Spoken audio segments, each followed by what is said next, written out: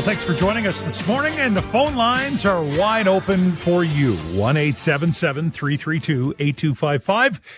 We're just going to open up the phones. We'll talk about whatever you want to talk about, and there are a lot of different topics that we've weighed in on over the last couple of weeks, but just the number of things going on. As we speak, the Saskatchewan Teachers Federation is holding a news conference. It's a virtual conference, so our newsroom is participating.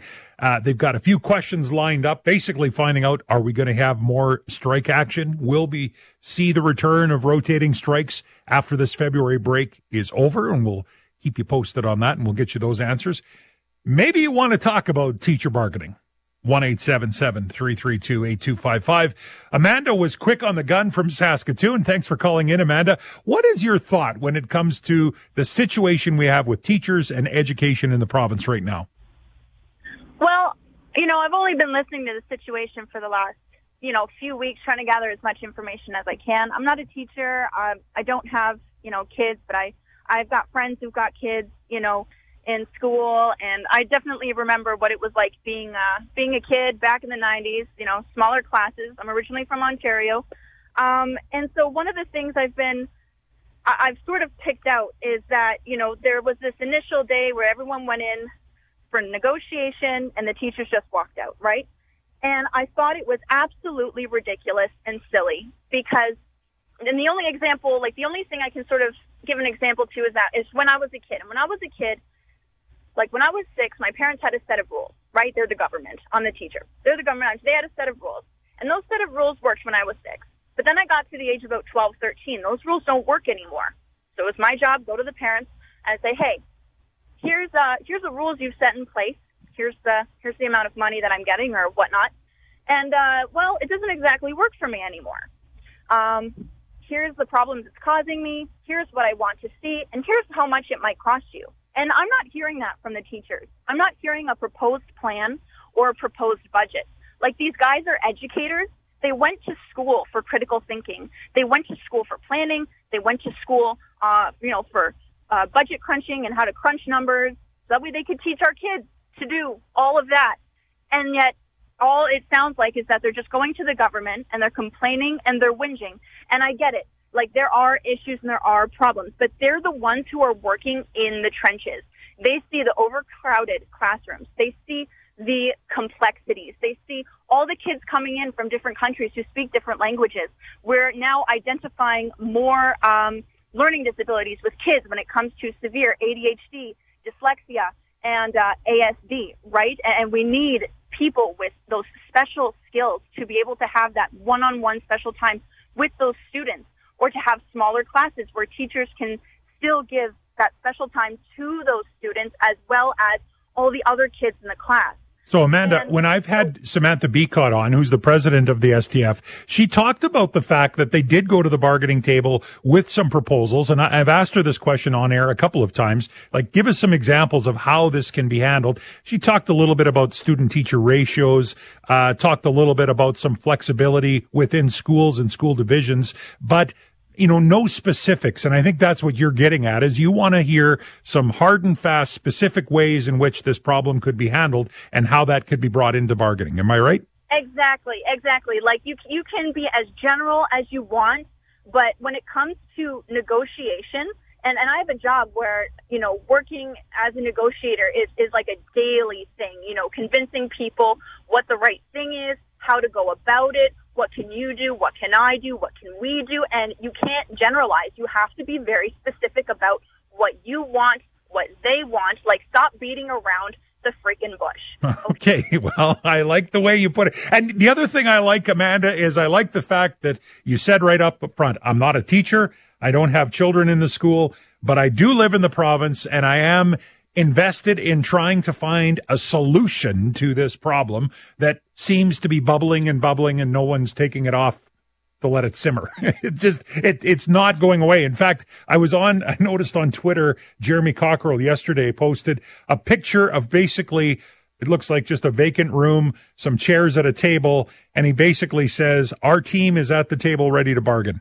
The teachers union won't come to the table and has already said there will be more job action when classes resume next week. Teachers and students should be in the classroom. The teachers' union should be at the bargaining table. That's what the Minister of Education has posted online. You can imagine there's a lot of comments that follow that as well. And I've already mentioned the STF. The STF was basically set up doing regular news conferences. They did one yesterday morning where they talked about the support that they have around Canada from other provincial teachers' federations. Today, they're talking about basically violence in the classroom. You can bet there's going to be another news conference tomorrow morning. At some point, I'm guessing we will hear about what the next job action is. Do you think arbitration is where they need to go? It's open lines. It's more than happy to chat about teachers if you want. 1-877-332-8255. Some people questioning whether or not that picture Jeremy Cockrell posted was an actual picture or stock photo.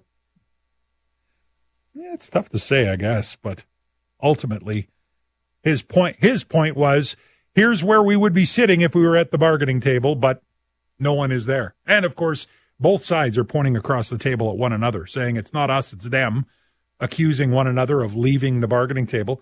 1-877-332-8255. I think arbitration is the only way this is going to get settled quickly. Now, maybe both sides don't care if it gets settled quickly. Some would say that the government is not in a rush.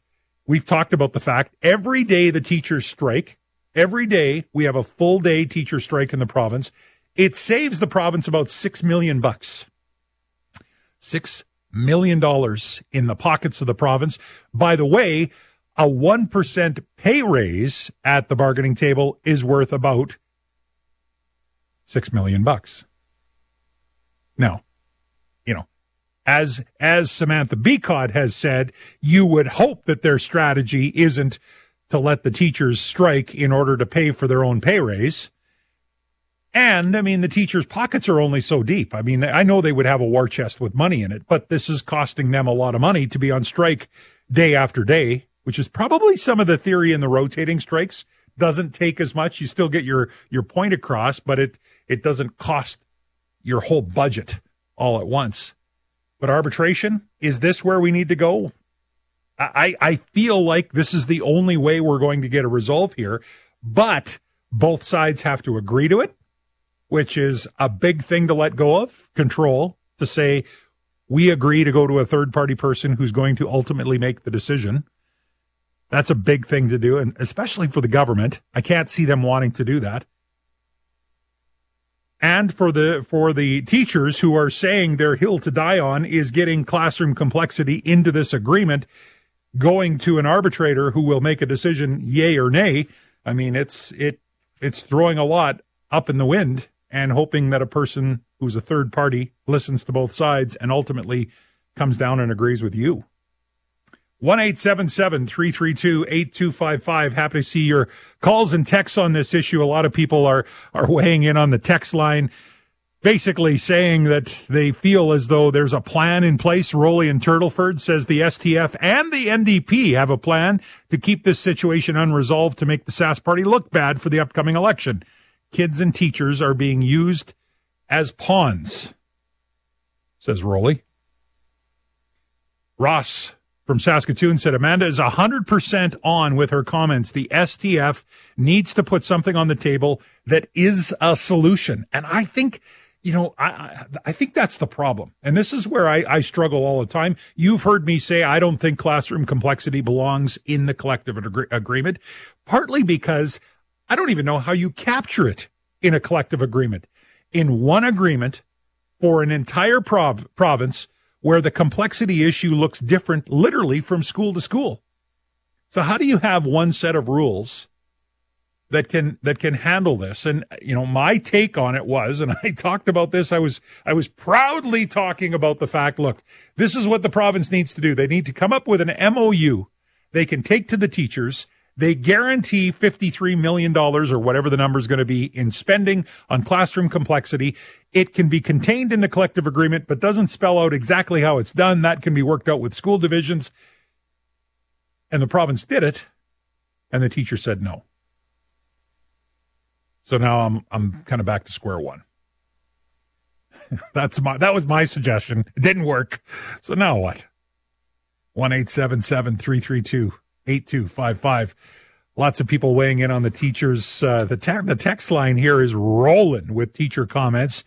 If teachers are serious about their demands, why are they not out picketing this week? Says Doug in North Battleford. Doesn't affect the students and still gets their point across. Interesting. A few people have raised that one. 1-877-332-8255. Let's go to Chelsea in Saskatoon. Thanks for calling in. What's your take on this, Chelsea, this whole battle that's going on between the province and the teachers? Hey, Evan, thanks. Yeah, I've just been following a fair amount here the last few weeks, and thank you for all your coverage of it. I think it's been really insightful and educational.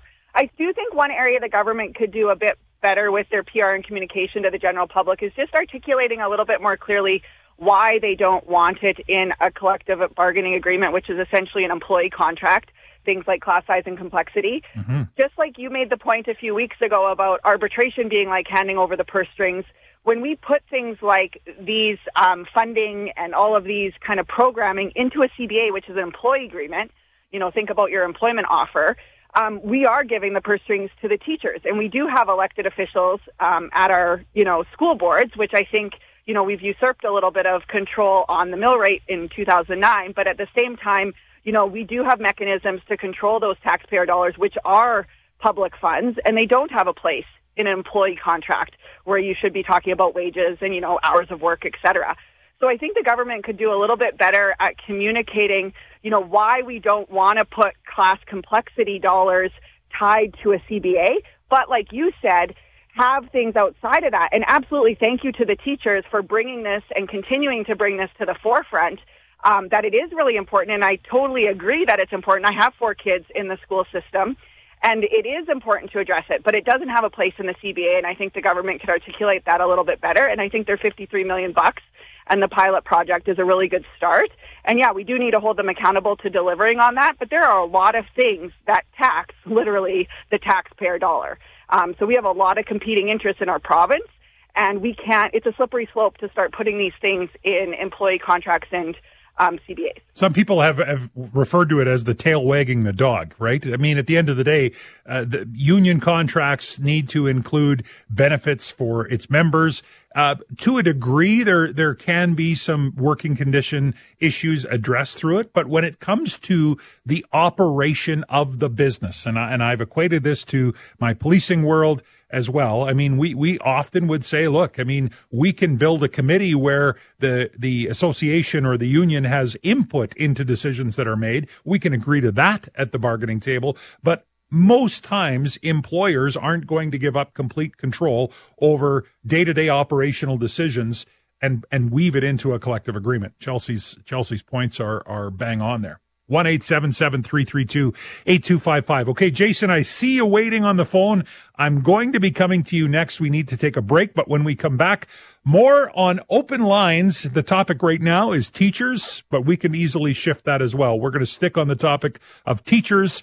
When we come back, Jason, you're up on 980 CJME and 650 CKOM. Something we don't, darling. Let's give them something to talk about. You're the one that decides what we talk about this hour. It's open lines for you at 1-877-332-8255. So far, teachers has been the topic, and Jason in Saskatoon is waiting patiently. What's your thought on the teacher strike and this whole teacher negotiation challenge that we've got in the province?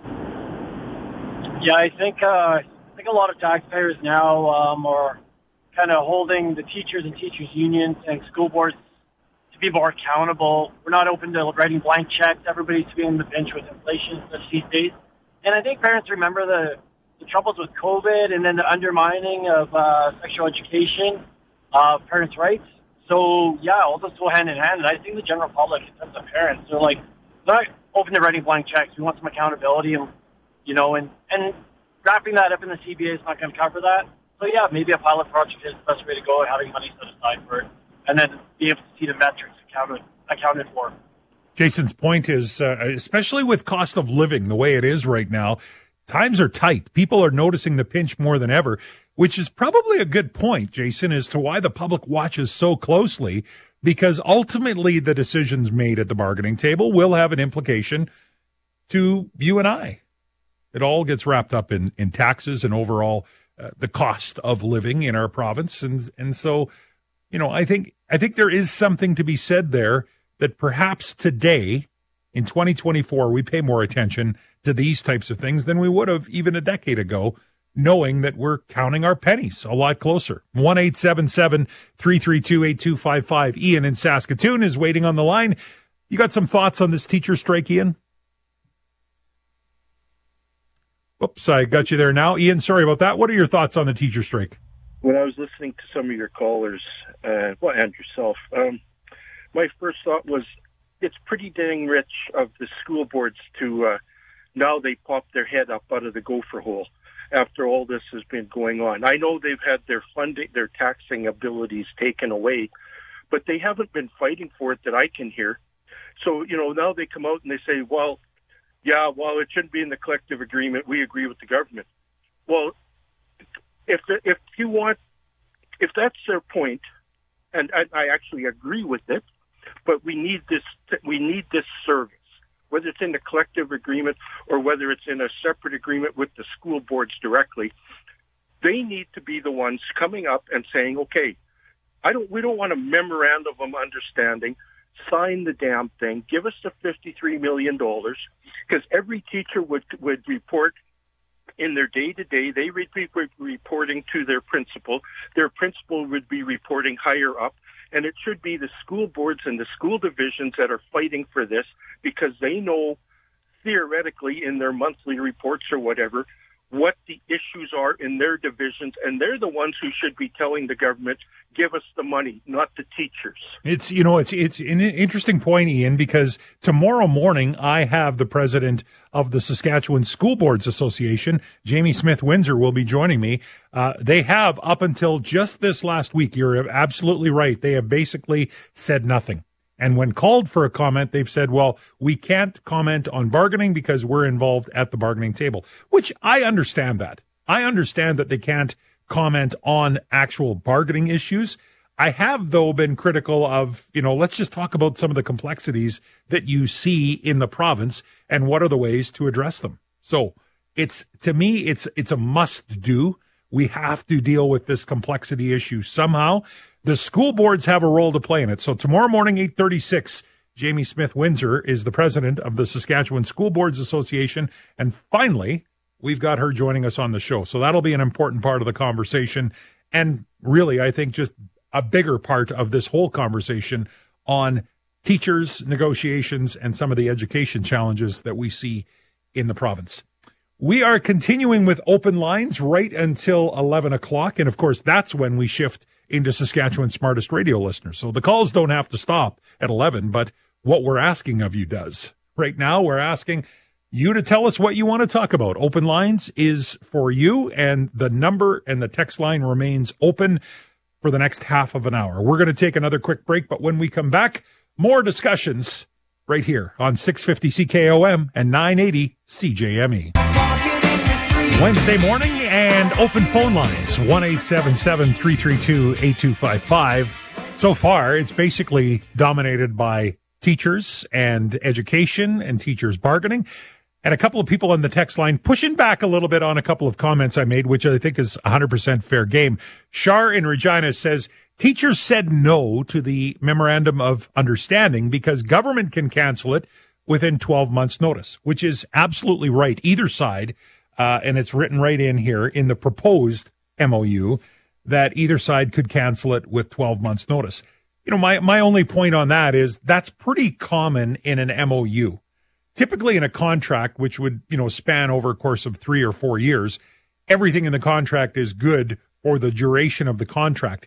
If you want to trial something, and we used to use MOUs all the time, if it was a new shift pattern, if we were trying something different, we would agree with the union, okay, we're going to try this, but either at the end of a year, it's done unless we want to bargain it in, or either side can cancel it after 12 months. And that's the writing that's written in here. So, I think some people that raised some eyebrows that was in there, but I think that's pretty standard in an MOU.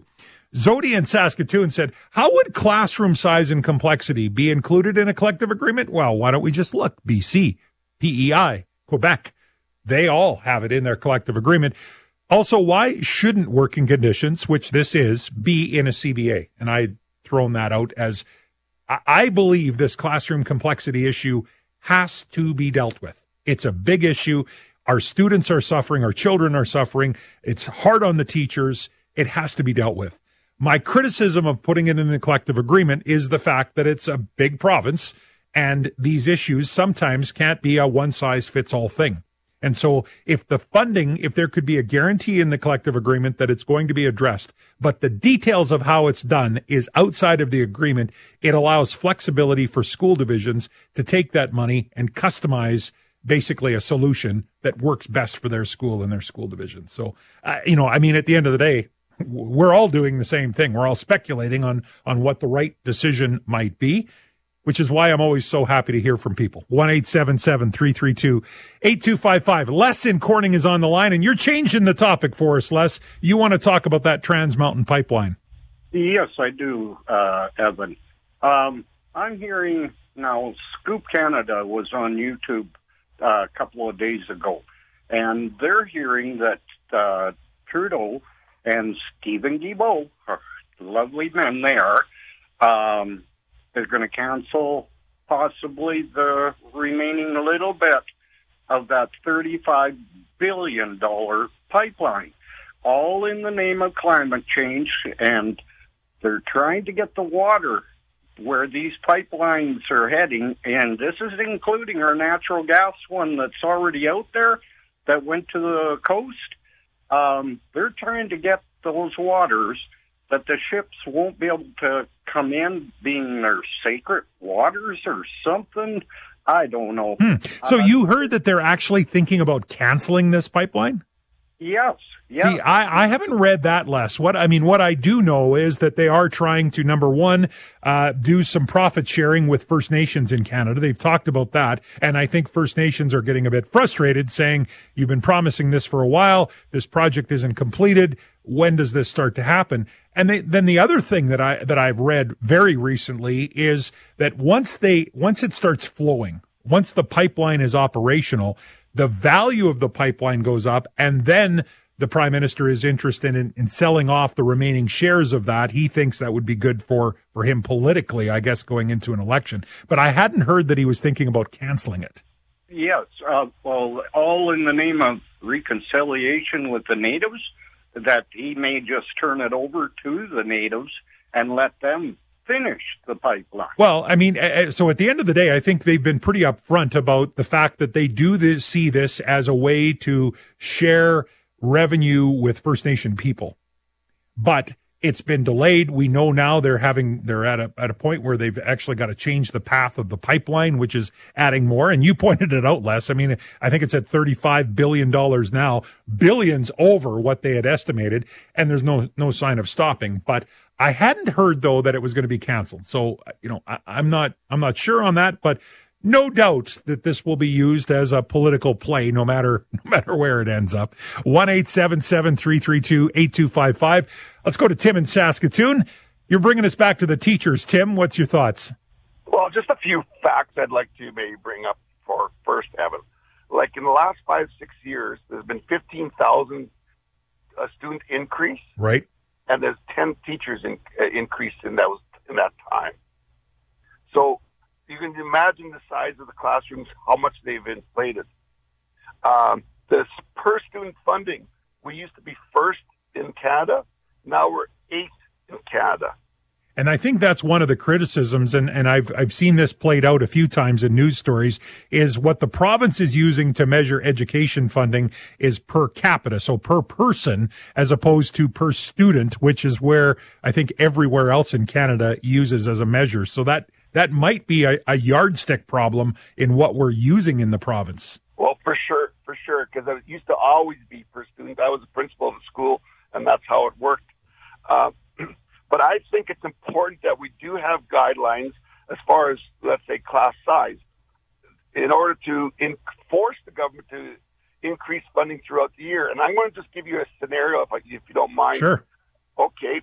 So I don't have these numbers from STF or anything like that, but let's just say 20 students from K to 2 and 25 students from grades 3 to 6, 30 students from grades 7 to 9, and 35 students from 10 plus, with maybe a 15% a leeway one way or the other. So if you have 20 students in the class and let's say 2 or 3 students come in during the year, you could go up to 23 students before something else had to be done. Now, that could be adding an EA if it gets higher than that, or if it gets to a bigger number, maybe breaking the class down into 2 classes. I used to work in a school division that had a policy of kindergarten students.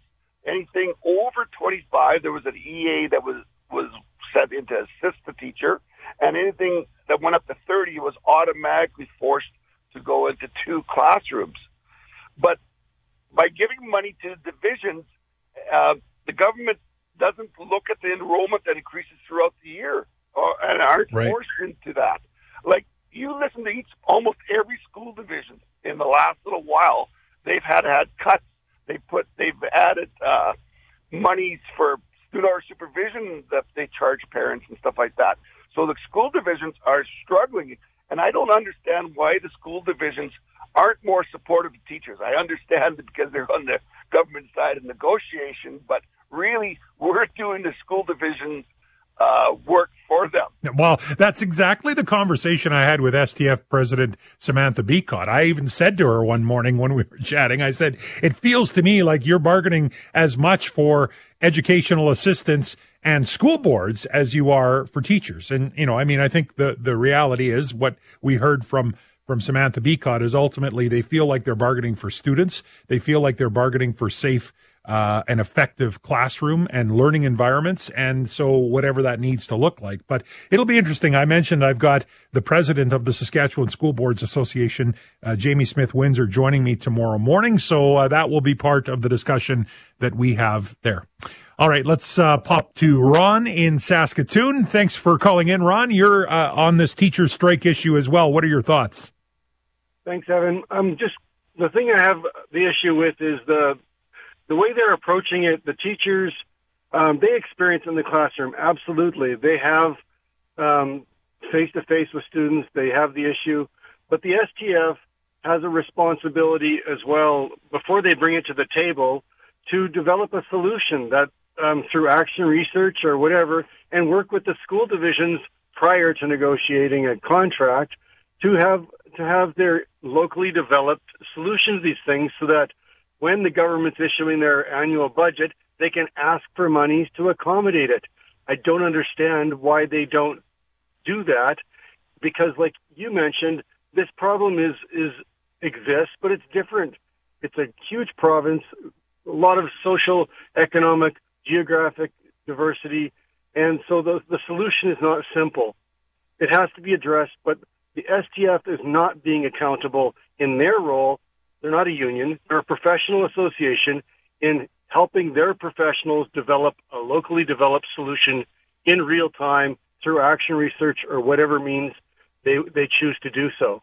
When we look at how this has been handled in other provinces, because we can point to other provinces where classroom complexity is in the collective agreement, it's tough to point to one province that has hit the nail on the head and got it right.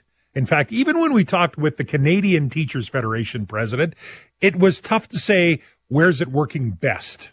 And I think that's part of the challenge. Ron's point about diversity in schools, whether it's the community that it's in or the economy of the community that it's in, the makeup of the students that are there, even in a city like Saskatoon or Regina, in various communities, if you have more than one school, you can have different classroom complexity challenges. So, how do you find a way to put some guidelines in without overstepping what that ultimately is going to do in terms of trying to solve that problem or that challenge daily? All right, we're going to take one more break. I've still got Ari waiting on the line. We've got lots of texts coming in as well. It's open lines at 1-877-332-8255. More with your calls, your texts, and your thoughts when we come back on 650 CKOM and 980 CJME. I get in the chit chat. Open lines means open phones, open texts for you at 1-877-332-8255. We've talked a lot about the teachers, and we're hearing from teachers. Kelsey in Saskatoon, as an example, has texted in before talking about the fact that it is not easy. She's a teacher in her 15th year. She says in her text, last year was the hardest year yet. She actually had a conversation with a 30-year veteran teacher. How have they lasted this long? And the reply was, it's getting more difficult every year, and I'm lucky to be close to retirement. It's a tough time. I can read it and feel it in the text that we get from teachers. A lot of them are contemplating getting out of the job and moving on, which is not helpful in this discussion either. I'd be remiss if I didn't bring up Rick from Rollo. Rick says, here's the solution. Lock them out and get to the table. If you lock them out, teachers will make sure the STF is at the table, and taxpayers will make sure the government is at the table. That way, there's no more squabbling over who left the table, who's at the table, pictures of vacant tables. Rick says, lock them out, get to the table, get her done. 1-877-332-8255. Ari is on the line from Saskatoon. Thanks for calling in. What's on your mind today? Evan, we need change, and I'm across the board. And I think the best place to start is at our governments, municipal and then provincial. I would like to see term limits. Okay. I would like to see I'm going to say municipal because that's sort of my biggest concern. I'd like to see anybody running for city council in Saskatoon to advocate for a 3-term limit. 12 years max, that's it. That's all you get. The first term is to figure out what the job is. The second term is to figure out what the plan is. The third term is to execute it. And then you get a refresh. You get new people in. And it would have to be staggered. You wouldn't want to do a clean slate every election. But the first 4 in the first election, then the next 4 in the next election. And so that every 4 years, you're getting 4 new people representing people in the city. And it doesn't leave it to the power of the incumbent because there's always going to be a change. So the flip side of that, Ari, is, and I'm just thinking this out as you're talking about it, but do you worry about the loss of corporate memory, some of the history that some people might have if they're there longer than that? I think the reality of corporate memory is it doesn't exist with the counselors. The corporate memory exists on the administration and the support teams, and that's always going to be there. The counselors shouldn't be involved in corporate memory anyways. They're people who direct it, and that's the problem we have with Saskatoon City Council. They don't direct the administration to create a vision. They just get in the muck, and they do things, and they try to have their own pet projects and their own agendas, rather than saying, okay, we want to be fiscally responsible, find a way to save me $4 million and leave that to admin. We want to find a way to do that. These are my principles. Let me get my hands out of the pie and supervise you and let you do the job that we hired those professional administrators to do. Do you think this translates, this discussion, into provincial politics too? Absolutely. I think it's harder in provincial politics because you don't really get to know the workings as much as you do municipal. Like, there's no excuse for people not being involved in municipal politics. There's no excuse because that's the one that affects your pocketbook the most, right? That's the one that's your municipal taxes. That's the one that's your actual city roads and your city bridges and your snow clearing. But people are so disengaged that, what was the last election in Saskatoon? 30-some%? Right. It's obscene. Lower than that in Regina. I think it was closer to just over 20%. So that means 70% of the people just don't care. And what does that say? Yeah, the apathy is not good for sure. It's an interesting concept. It does exist in some places. I'm not comparing a city councilor to the president of the United States, but they have term limits in some political circles, and no doubt it would bring in some fresh ideas, fresh concepts, fresh people to the organization. And I appreciate Ari calling in and bringing it up. That's what Open Lines is all about. 1-877-332-8255. Without a doubt, teachers monopolize the conversation today. A lot of people are weighing in. Craig and Regina, the STF and the government are literally trying to play with students and teachers' stress level. I'm appalled at both sides, says Craig. The STF now wants to take away sports and extracurricular, which are purely voluntary on the teachers and student athletes, and they use it as a way to deal with stress in their lives.